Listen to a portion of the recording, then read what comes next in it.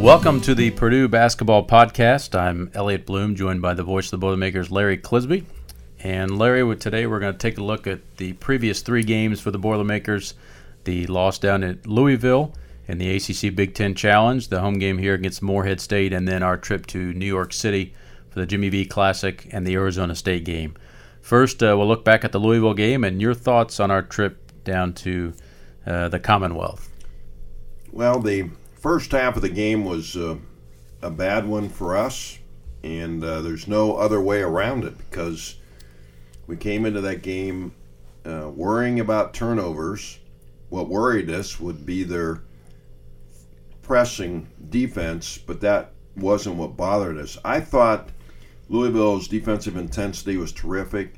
They had decided that they were going to take our bigs out of the game. That was their game plan, and they executed it beautifully. So anytime the ball was touching the post, they really swarmed to the ball, and they were able to recover to the perimeter pretty quickly. We became frustrated and just played a poor first half. But I suggest, Elliot, to you, and of course you may have a different opinion, but that 8-0 run at the end of the first half to me was devastating because even though they were making us look silly, we're shooting under 30% in the first half, we were still okay because defensively we had held them. Purdue only trailed by 6 points. And if we could have kept it at 6 at halftime, I think by the time we adjusted in the second half, and by the way, we scored 45 second half points against that defense, I think we would have had a legitimate chance to win the game. Now, the way it unfolded, we came back from 18, got it to 4, never got it to a one-possession game, but we did scare them. There's no question in the last couple of minutes. There were some worried expressions, not only on the Louisville players, but on Coach Pitino's face and the people in the stands. Yeah. It was pretty obvious because they were thinking, oh, no, you can't do this again. Because, and we preface this by saying, the previous game against Baylor on a neutral floor, they had blown a 22-point lead to lose to a very good Baylor team. So when it was all said and done, I thought we played a very poor first half, played much better in the second half, and lost to a team. We were a 6.5-point underdog and lost to them by 7 points. Yeah, when it was all said and done. Yeah, 71-64 the final down there. I agree with you with the first half. I thought at the end of the half, I kept telling myself on the bench there, if we can just keep this in single digits, it'll be manageable here in the second half because live, I didn't think there was any way we could play any worse.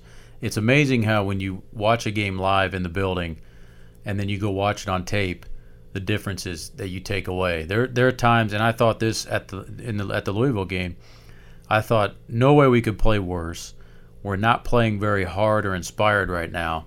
And then I watched the film, and it didn't look as bad on film. I still don't think we were playing very hard, and certainly not the level that the coaches want us to play in terms of toughness, intensity, and hustle. But they were. But they were, absolutely. And you know, as you mentioned, coming off a loss, you're going to get a team's best shot. And they also know that this is an opportunity for them on their home floor. There's that old cliche, you got to take care of business on your home floor. And so there was a little extra pressure for them to take care of business and make sure they win their home games. And for us, the first true road test of the season as well, and you're playing in front of 20,000 plus in the Yum Center. So for Carson Edwards, you know, his first time as a Boilermaker in a true road game. But having said all that, I mean, let's be honest, we're a veteran team for the most part. Our guys been through a lot of games, a lot of good games, a lot of tough games on the road. So I kind of sloughed that off, with the exception that Louisville has one of the best home courts in all of college basketball, as everybody knows. They win 85 to 90% of their games in the Yum Center, and if they're non-conference games, they win about 96% of them. Well, and Coach got on the guys pretty good after the game, and he did reference that first half. And in fact, to be honest, it's unacceptable to do that, to get off to bad starts like that, especially against good teams. But he did mention something at the very end, which I thought was a good way to put it. He said, now the silver lining, if there is anything with this game, is if that's a top 10, 15 team in the country, and in most people's minds it is, then we're right there. Because, as you mentioned, you take away the poor start, and we play that team toe-to-toe the rest of the way. So I don't think there's any question that we belong in that group. But as you mentioned, would have been nice to get off to a much better start down there. Yeah, but a good team to play. And, I walked out of there, hey, look, if they would have beat us, 80-30, then, everybody would have been shaking their heads and saying, oh, my goodness. But that wasn't how it all came down. And, in fact, at the end of the game, there were anxious moments for the home team. So I thought we really hung in there. And I said to Rob during the broadcast, I'm pretty proud of these guys for hanging in there, because when you get spanked like that in the first half, it's easy to have that thing just carry over the entire game for you, and it didn't. So, well, and the two losses we've had this year, I think what you take away, if it makes you feel any better, it seems like the errors in those games have been self-inflicted. We've turned the ball over. That continues to be a theme that obviously we've saw signs of getting better in the last couple games. But at the end of the day, it's going to come down, I think, for this team is taking care of the ball, and that's been an issue. And we shoot ourselves in the foot from time to time on the turnovers. And anytime you do that, you limit your chances to put points on the board. And the more we continue to push that number down in the single digits direction, the better off we're gonna be, and the more success we're gonna have. Piggybacking on that, we play Morehead State, and I think the one headline that jumped out there as we go into the game is Coach makes a change in the starting lineup. He inserts Carson Edwards for Vincent Edwards, and one thing that he mentioned was along those turnovers, our front line was responsible for a bulk of those, and he thought maybe that would be a way to maybe take a chunk out of those turnovers that we were having as we went into the Morehead State game. And it worked very well. That was a good lineup switch for a number of reasons. One, it did do what we thought it would do, with the exception, and you'll even smile at this, that one of the problems that Vincent has had is that he's been turning the ball over a lot early in games before that first TV timeout at the 5-minute mark. And golly, we put Carson in there, and he had 2 turnovers. His only 2 turnovers that he had in the game, he had before the 5-minute mark of the first TV timeout. So, Coach Painter, in the middle of the game, he turned around and goes, well, I switched to 2 turnovers for 2 turnovers. I mean, we recognized that right as it was happening. So it's funny you mentioned that. But also remember, though, he hit his first 4 3-point attempts, too, and got us cooking offensively. So it worked well. And then, of course, Coach Painter kept with that lineup switch into the next game against Arizona State. And, of course, Purdue had tremendous results at Madison Square Garden. So for the time being, I don't know how he's going to handle it with Vince. But having said that, he's still going to play the same amount of minutes almost. And he was so productive in both those games. So I don't know if he really cares right now where he's playing, because he's been very successful. Well, and you talked about we get through Morehead State on Saturday, turn around with a practice on Sunday, leave Monday night to go to New York. And as we get into that game, first of all, what a great event the Jimmy V Classic is. I mean, this has been one of the premier events that ESPN puts on every year. It's kind of that deal where you get through the exempt tournaments around the Thanksgiving time, and then you turn your sights to December, and after the ACC Big Ten Challenge, the next kind of marquee event in college basketball is the Jimmy V Classic. So it was really cool to be a part of that event. A doubleheader in Madison Square Garden. We played the first game at 7 o'clock, and then Duke and Florida tipped right after us, a little bit after 9 o'clock. And just a great all-around event, and really cool for our guys to be able to first go to New York City, which was the first time for a lot of them. But it's amazing how going in and playing a game in the Garden gets everybody a little bit more excited. All the staff and players, and no matter how many times you've been there, when you walk through that place, it's impossible not to feel the history that comes along with it. Oh, absolutely. I mean, yeah, and, I'm in there taking pictures. I've been in there several times in my career, but I'm in there taking pictures anyway because, to me, you get that feeling. Until the game started, and then they had us really broadcast it from across the street. I mean, you can't believe how bad our location was. And I'm serious. I've never had one worse in my entire career than that one we had the other day. And I wasn't alone now. Every visiting radio group was up there. And we were up in the rafters, and we had plexiglass in front of us, and the sight lines were terrible. Plus, I can't see. I do have a new pair of glasses this week, so that'll never be a problem again because these things are like binoculars. I can see from. Just don't stare in the sun. We don't want you to burn your retinas exactly. Out. But I had to call it. Really, I had to call the game off the scoreboard, Elliot. I mean, I had to look at and that was in real time. And that's a beautiful scoreboard. So it's huge, and that's the downside. I think people maybe not would not think of this instinctively. When you go to a tournament or an event like that has 4 teams in it, and we're going to do that again when we go down to Indianapolis for the Crossroads, these venues are not set up that way. Set up to put 4 broadcast crews courtside. So you've got the TV guys you're taking care of. You get all the bench personnel, the scoreboard keeper, shot clock operator, all that stuff. You've got the team's officials, sports information guys that sit next to the benches that work with the TV people. Now television people have a sideline reporter. Yeah, and you could put 2 radio groups down there, which you would do in the NBA. Yes, 2 fits. 4 does not. 4 does not, unless you're into now. What will happen when it goes to the Big Ten tournament? Well, they'll bring in new seats behind there. Now you've got to set up like the NCAA tournament with a ton of media present. Right, They take out some seats to give media better seats. But in these events, you guys get shuffled off to the second deck, and it makes it tough. Now I would say that Conseco's probably better than any of them. Oh, pretty good because you got to. We're upstairs. Or Banker's Life, right? Yeah, Banker's Life is. We're upstairs and we're kind of at an angle, but it's fine. I mean, you have plenty of room. It's like in a little suite. It's like in a little suite, but we weren't even close to a suite. Where were those guys did the cameras? Where all have those swivel things, But like I said, I looked at my brethren up there, and they all had the same vantage point I had. So. Well, I asked Chris Foreman before the game tip. I said, "So where did they put the radio guys?" And he points way up there. And I started to look, and about 10 seconds later, I stopped. I couldn't find you guys. Yeah. That's how high you were. So it was a tough game for you guys to call, but a great effort by us on the floor. But you mentioned beginning of the game, those turnovers popped up again in the first 6 minutes or so. And then we seemed to calm down quite a bit, and then from then on just took off, and there was no looking back, and really handed it to Arizona State. Well, when it was all said and done, we were 15 out of 27 shooting the ball from 3. And so, when you come home from a game, your mind starts to click, and I'm thinking, as we're preparing to fly home, how good our three-point shooting has been as a team all year. And so I looked it up this morning, actually. I just wanted to know how good we were on neutral floors because I knew we were so good in Mexico.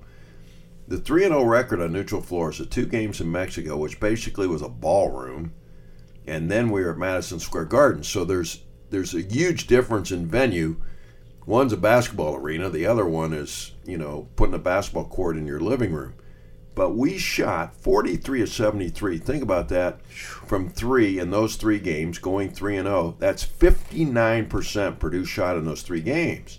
So then I thought, what about the other road game we had, which was at Louisville, a game that we lost and only scored 64 points. But Purdue was 10 of 23 in that game, which was at 43%. So on the year, in our 4 road games, away from Mackey Arena, we're shooting 53 of 96, 55% from outside the arc. And if people haven't noticed or haven't heard, it puts Purdue in the top 5 in the country as a three-point shooting team because we're now at 44.8% overall. But the thing that surprises me, and we did have one really poor game, that was against Georgia State, if you'll recall. We finished 5 of 22. But at home, we're 46 of 125, Elliot. We're 4-1 at home, but we're only shooting 37% from 3. So I asked, I asked Coach Painter about it today, and I just said, hey, to me that's strange. I mean, you're going into a foreign place, 4 different foreign places, and you're shooting much better than you are on your home court. And he kind of shook his head, same thing. But the one thing that we do know, this team has been lethal lately shooting the basketball. Well, and I think going into the season, Coach Painter made several references to, I don't know what we're going to have defensively. We may be a work in progress, but certainly from an offensive standpoint, it may be one of the best teams that he's ever had. And I know John Rothstein, who covers college basketball, he's used that tweet several times. He would he'll tweet out, "Is this the best offensive team Matt Painter's ever had?" with a question mark.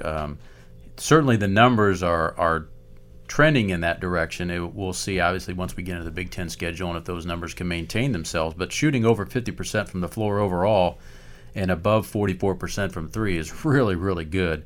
And I'm not sure we would be surprised by the 3-point numbers, because with the personnel we have, we certainly thought that was going to be a strength of this team with the perimeter shooting going into the season. Well, but we thought the same thing last year, and I didn't think that we shot as well as I thought we would, and we kept waiting for it. It's like, like Ryan Klein, Dakota Mathias, for example, and both of them ended up, shooting the ball fairly well by the time the season was over. But you start, and then when this season started, the first couple of games, and I'd seen a team in Spain and seen plenty of practices, and I'd seen guys really, really, we have a plethora of shooters. We have more than two. Right. We got 6 or 7. And so I thought, gosh, we're better than this. And I still think we're better free throw shooting team, by the way, Elliot, also. Yeah. Especially with our guards who don't get there as much. These 3-point shooters are shooting as good from outside the arc than they are from the 15-foot strike. But anyway, having said that, this group is just really red hot now, and in the last 5 games, they've been clearly, if not the best in the country, certainly in the top 5. Now, don't forget, we have like 350 Division I basketball schools that are in those stats. So when we say top 5, we're saying 5 of 350. Right. So, that's quite eye-opening to me. And do I think we can continue it? Yeah, I really do, based on how we play, and everybody's in that line. And by the way, one of the persons that have really helped here has been the addition of Ryan Klein, because Spike Albrecht has been out with a back injury, and Spike has, really labored this year since he's played, mainly because of injury. So he's not shooting the ball like he normally does, but it takes his minutes out of the game. Ryan was coming off suspension. We put him in, and now he's hitting a ridiculous number of, I have to look this up real quick. I had it at the top of my head, but if you look at his numbers, he is 13 of 21. He's shooting 62% from 3. He's taken only 21 shots in his time on the floor, so every shot he has taken has been a 3-pointer, and he's hit 13 of them. Well, I want to reference one thing you said was last year. You said we made the case that we could have said that. We were saying that last year. We never really saw it come to fruition. And I want to make a point that I think that speaks to off-season improvement from guys. And a lot of times, and a little bit when we talked about, well, how is Purdue going to beat the press? They don't have anybody that can beat the press. Guys get better year to year. Sure. Guys make strides. They don't just sit around and play video games all summer. So I think that's something that maybe gets lost, is when you have the same team coming back from last year predominantly, which we do from last year, those guys, they do get better in areas. We've certainly got better attacking the press, and I think we've got better at just making shots. We had open shots last year that we weren't making like we are at the clip this year. Now, hopefully, as you said, that can continue throughout the year, and there's no evidence that says it won't. But the other thing that when you look at those numbers is I'm putting myself in the shoes of our opponents, and when you go to do a scouting report for us, that's got to be a nightmare, because you have so many guys. Like when we do a scouting report, we will term certain guys bluff and stay guys, which means you don't leave them when you guard them. You bluff like you're going to help if another guy's driving the ball, but you really never leave your man, because he's such a dead eye, he's going to make you pay if you leave him. And with our team, as you said, there's 5 or 6 guys that would be considered bluff and stay based on the numbers, and that really puts you in a bind. Especially when you get guys like Carson Edwards who can get to the basket, and then the big guys who can work underneath with Isaac and Caleb. It's tough to double team those guys without giving up something. Well, here's what I would do if I played Purdue. I would copy Rick Pitino's game plan. You're going to have to decide one way or the other, and then you're exactly right. Pick your poison. But what I would do is let's eliminate those big guys first, and then let's have them beat us from outside. That would be my game plan, because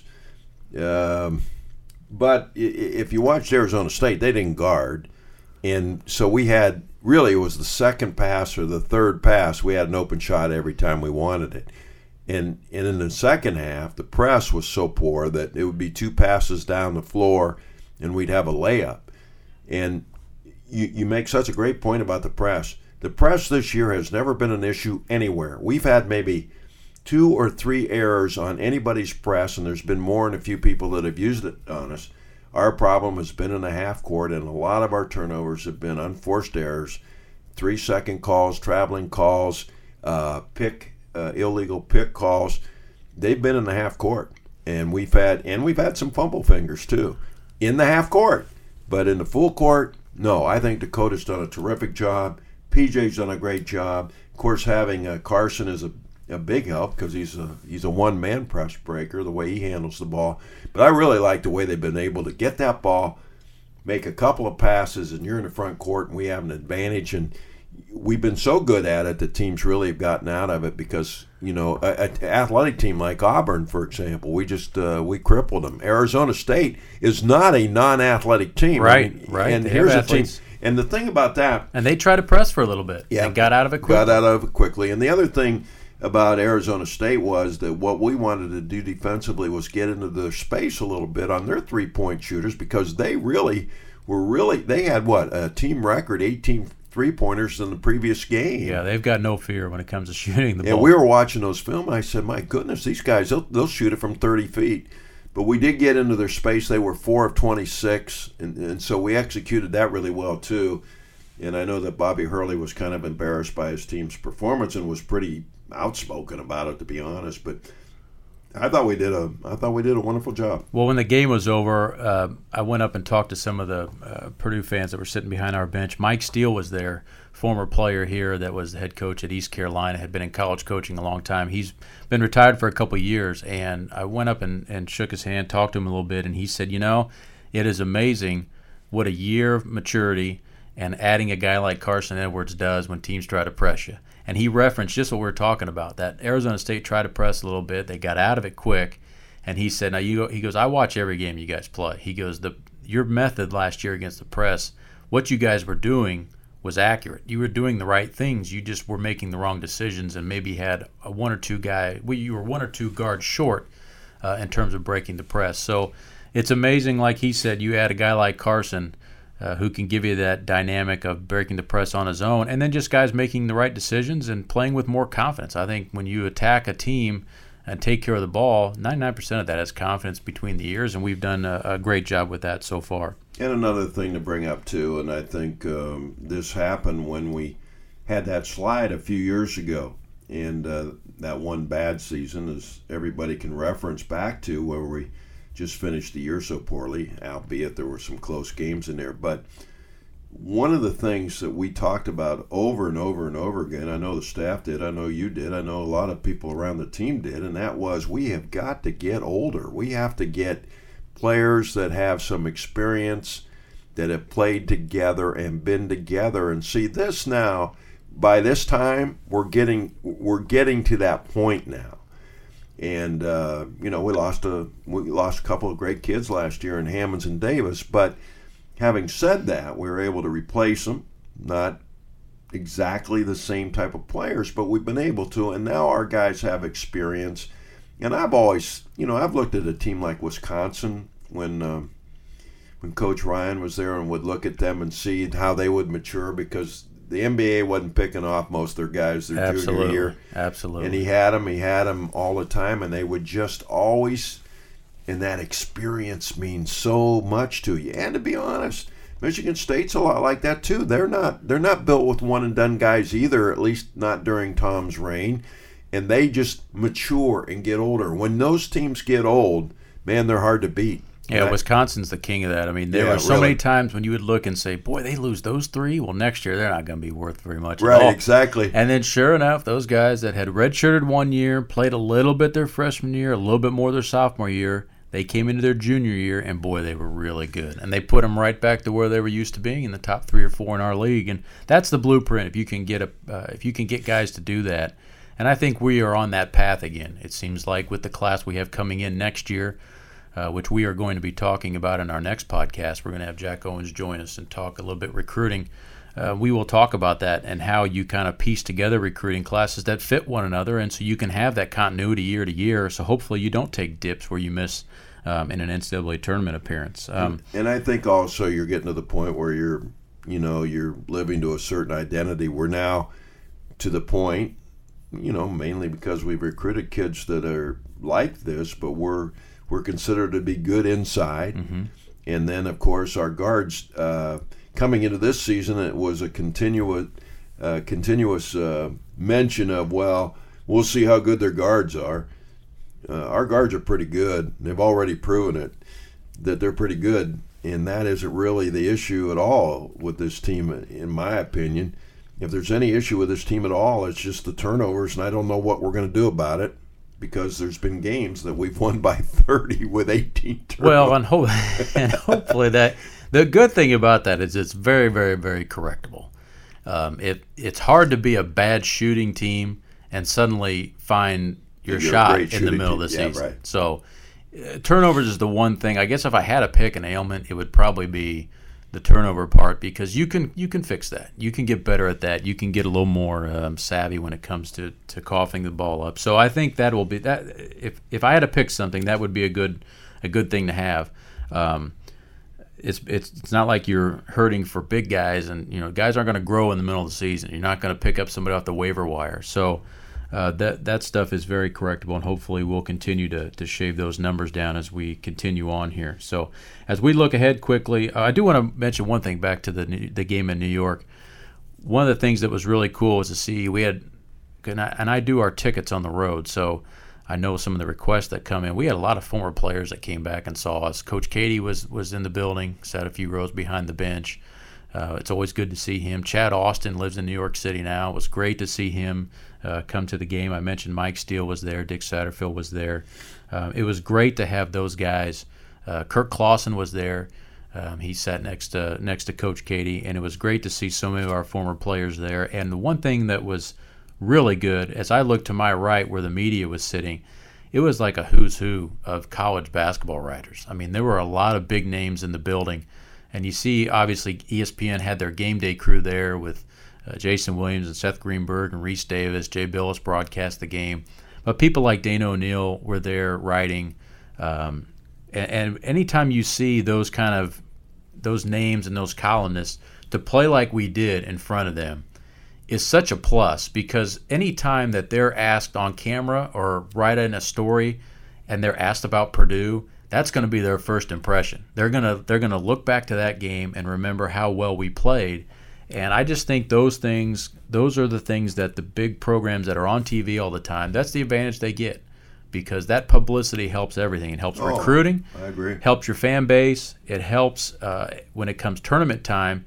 There are going to be people in the selection committee that watch that game, or at least read a story from them, or we'll hear them reference Purdue in the future, and it will be based on that game. So many positives to take away from that whole trip, and the fact that we played so well. And I think that experience really paid off there, because we went into New York City to Madison Square Garden against an opponent that no one really knew that much about. Bobby Hurley's a big name in the East, though, and you knew darn well he wanted his team to play well, because he's a former Dookie and New Jersey guy. So he certainly wanted to play well, and the great thing about it was, not only did we play well, we kind of spanked them. We made it kind of a boring game for a lot of people to watch, because we just, we finished the first half, last 10 minutes on a 32-11 run, and took care of it, had a 47-21 halftime lead, and the game was over. But you're exactly right, because everybody sees that, and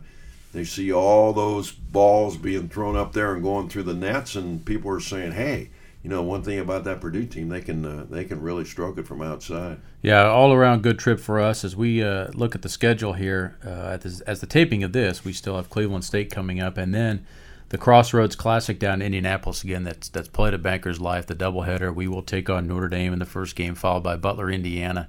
What a slate that is this year, because all four teams ranked going into this game, which I don't know if that's happened in the past. I don't recall either. I remember when Butler beat Indiana, when Indiana was number one down there at that thing. This has been a little sore spot for us, and I don't bring it up to upset anybody, but we need to win one of these games. And of course, Notre Dame is very much like Purdue as far as shooting the basketball. In fact, we're like tied for fifth place. Fifth place is the best three-point shooting team in the country. So, gosh, I don't know what to expect there. It should be. I think both games would be terrific. We play in the first game, and I just think we'll see two really, really good games. And I think anybody that's part of Indiana basketball should feel pretty proud to be part of this thing, because I love this Crossroads Classic. Yeah, but would love it more with a victory. Yeah, we would, and it'll be a great environment, no doubt about that. Game tips at 2 o'clock on ESPN2 when we play Notre Dame down there. 4 games left in the non-conference schedule, and then we'll get into Big Ten play. So Purdue right now stands 7-2, and it would be nice. That's obviously the game that sticks out the most to you in the final 3 here. We've got the final 4 games. We've got the other 3 games at home, but no doubt that not only is that a big game because it is in-state and it is a venue in which we've struggled a little bit lately, but also too, it's the marquee game in terms of building your resume for March. As we close out the non-conference. And it's an ACC opponent. And we played one before. That was Louisville. Lost that game on the road. Purdue's lost 2 games to teams that are ranked above them, including the number 1 team in the country in Villanova. So, nothing hurt by losing those games as far as a resume is concerned. But I think when you play this game, this is a game that if you win, you're certainly going to get some really nice points for the victory, and I think it's important to win it, but we'll just have to play it out and see what happens. Well, and I'll wrap up with this. I was looking at Notre Dame's schedule, and when I looked at their ACC schedule, with all these conferences growing in size and the imbalance, they play Duke, North Carolina, and Virginia once. They get the top 3 teams, and based on the rankings anyway, they get those top 3 teams once each, and so it's very possible for Notre Dame to be that team in the ACC that sneaks into that top 3. And by season's end, you look at those ACC standings and where you'd expect to see Duke, North Carolina, Virginia, Louisville, Syracuse, those type teams. It's very possible to see Notre Dame slide in there in that top 3 based on the scheduling. Well, that would be, that makes that win even more impressive if that kind of stuff plays out. Yeah, without a balanced schedule anymore in these conferences, it just takes away a little bit. Now it does. I'm not going to say, all right, you win a Big Ten championship, it doesn't mean anything. No, it does. Don't get me wrong, but there is a huge difference when you start comparing those schedules and you see things like, well, hey, we don't go to Duke, and I don't know what their schedule is, but we don't go to Duke and we don't go to North Carolina, but we go to Virginia. Well, that's a heck of an advantage. Right. Plus, you don't have to play them at home with a chance to lose them at home. Right. Because Notre Dame's not going to lose many games at home. But then, if you're not playing North Carolina or Duke at home, it could make a huge difference. So, and we're finding the same thing in our league. So, yeah. I mean, I know we don't go to Wisconsin this year, and nobody's complaining about that. I'm not, but I can tell you this: I think it makes these postseason tournaments more important. I really do. I think to win a postseason tournament now, which I didn't before, when you had 18 games and you were playing everybody. If you won the conference tournament, why do you have to go win the tournament, But now I think it does mean quite a bit. I really do. So, and it is what gives you the automatic bid to the NCAA. But having said all that, I'm with you. So you're right. Notre Dame could be in the top 3. Well, it'll be interesting to see, and certainly looking forward to that game, Cleveland State and Notre Dame coming up. We will, our next podcast, as I referenced earlier, we're going to try to get Jack Owens on, associate head coach here. We're going to try to talk a little bit recruiting with Coach Owens. We want to get into couple things, and you have one parting shot here. I do want to have one parting shot, and it's for people who do travel to New York City. I decided that I ordered my post-game meal. I ordered my post-game meal before I had lunch on Tuesday, the day of the game, and I went with a eggplant pizza, not knowing that the basketball ops guy wasn't going to allow anybody to have a small pizza. So we had big New York pizzas. Now this thing was as big as most people's desks. About the size of a poker table. Oh, yeah, exactly. That was about the size of it. But anyway, so I do something really stupid. At noon, I decide to go down the street from our hotel there on 7th Avenue, just a couple of stores down, and I'm going to have a sandwich, and I see an eggplant sandwich. And I say, oh, man, I got to have an eggplant sandwich. And that's your weakness. You were an eggplant connoisseur. Yes, so I ate the eggplant sandwich. But then after the game, I realized I don't want any more eggplant. And then this thing comes to me, and it's like bigger than a house. Well, one thing we try to do is sample the local cuisine. And with the New York-style pizza, they had one size. Normally you buy them by the slice, okay? Right. Well, if you can imagine feeding 30 people after a game's over, you get the food delivered to the arena. You got to have the delivery guy find the bus that's parked next to the arena. In this case, the Garden doesn't have a loading dock. The buses park on the street right next to the Garden. So we get all that coordinated, and it's much easier to make sure they box everything up, write the name of the player on the box, so we can distribute the food in a timely fashion. And all that being said, it was impossible to order it by the slice. So we just did the whole pie, and I'm telling you, these things came in, and they were as big as poker tables. In fact, when I took the rest of mine home, I couldn't fit the box in the fridge. Couldn't even begin to. I had to take it out and put them in bags to put them in there. So that was our food adventure in New York. So as I was saying, looking ahead, we're going to try to get Jack Owens on here next week. Next week is finals week for the Boilermakers, so that's why there's the gap in games between the Cleveland State game on Saturday, the 10th of December, and then the next game, the 17th. Purdue will be going through finals that week, and then when we play Notre Dame down the Crossroads, the first semester classes will be over for the guys, and then off to the holiday games, and then the holiday break, and when we come back, we'll start Big Ten play. So hopefully we'll get Coach Owens on next week, talk some recruiting, talk in some specifics about the class that we signed here in the fall, and then also just talk about recruiting in general. We may have to make that a two-parter, because lots to discuss on that front. So thanks for listening, everybody, to the Purdue Basketball Podcast. We'll see you soon.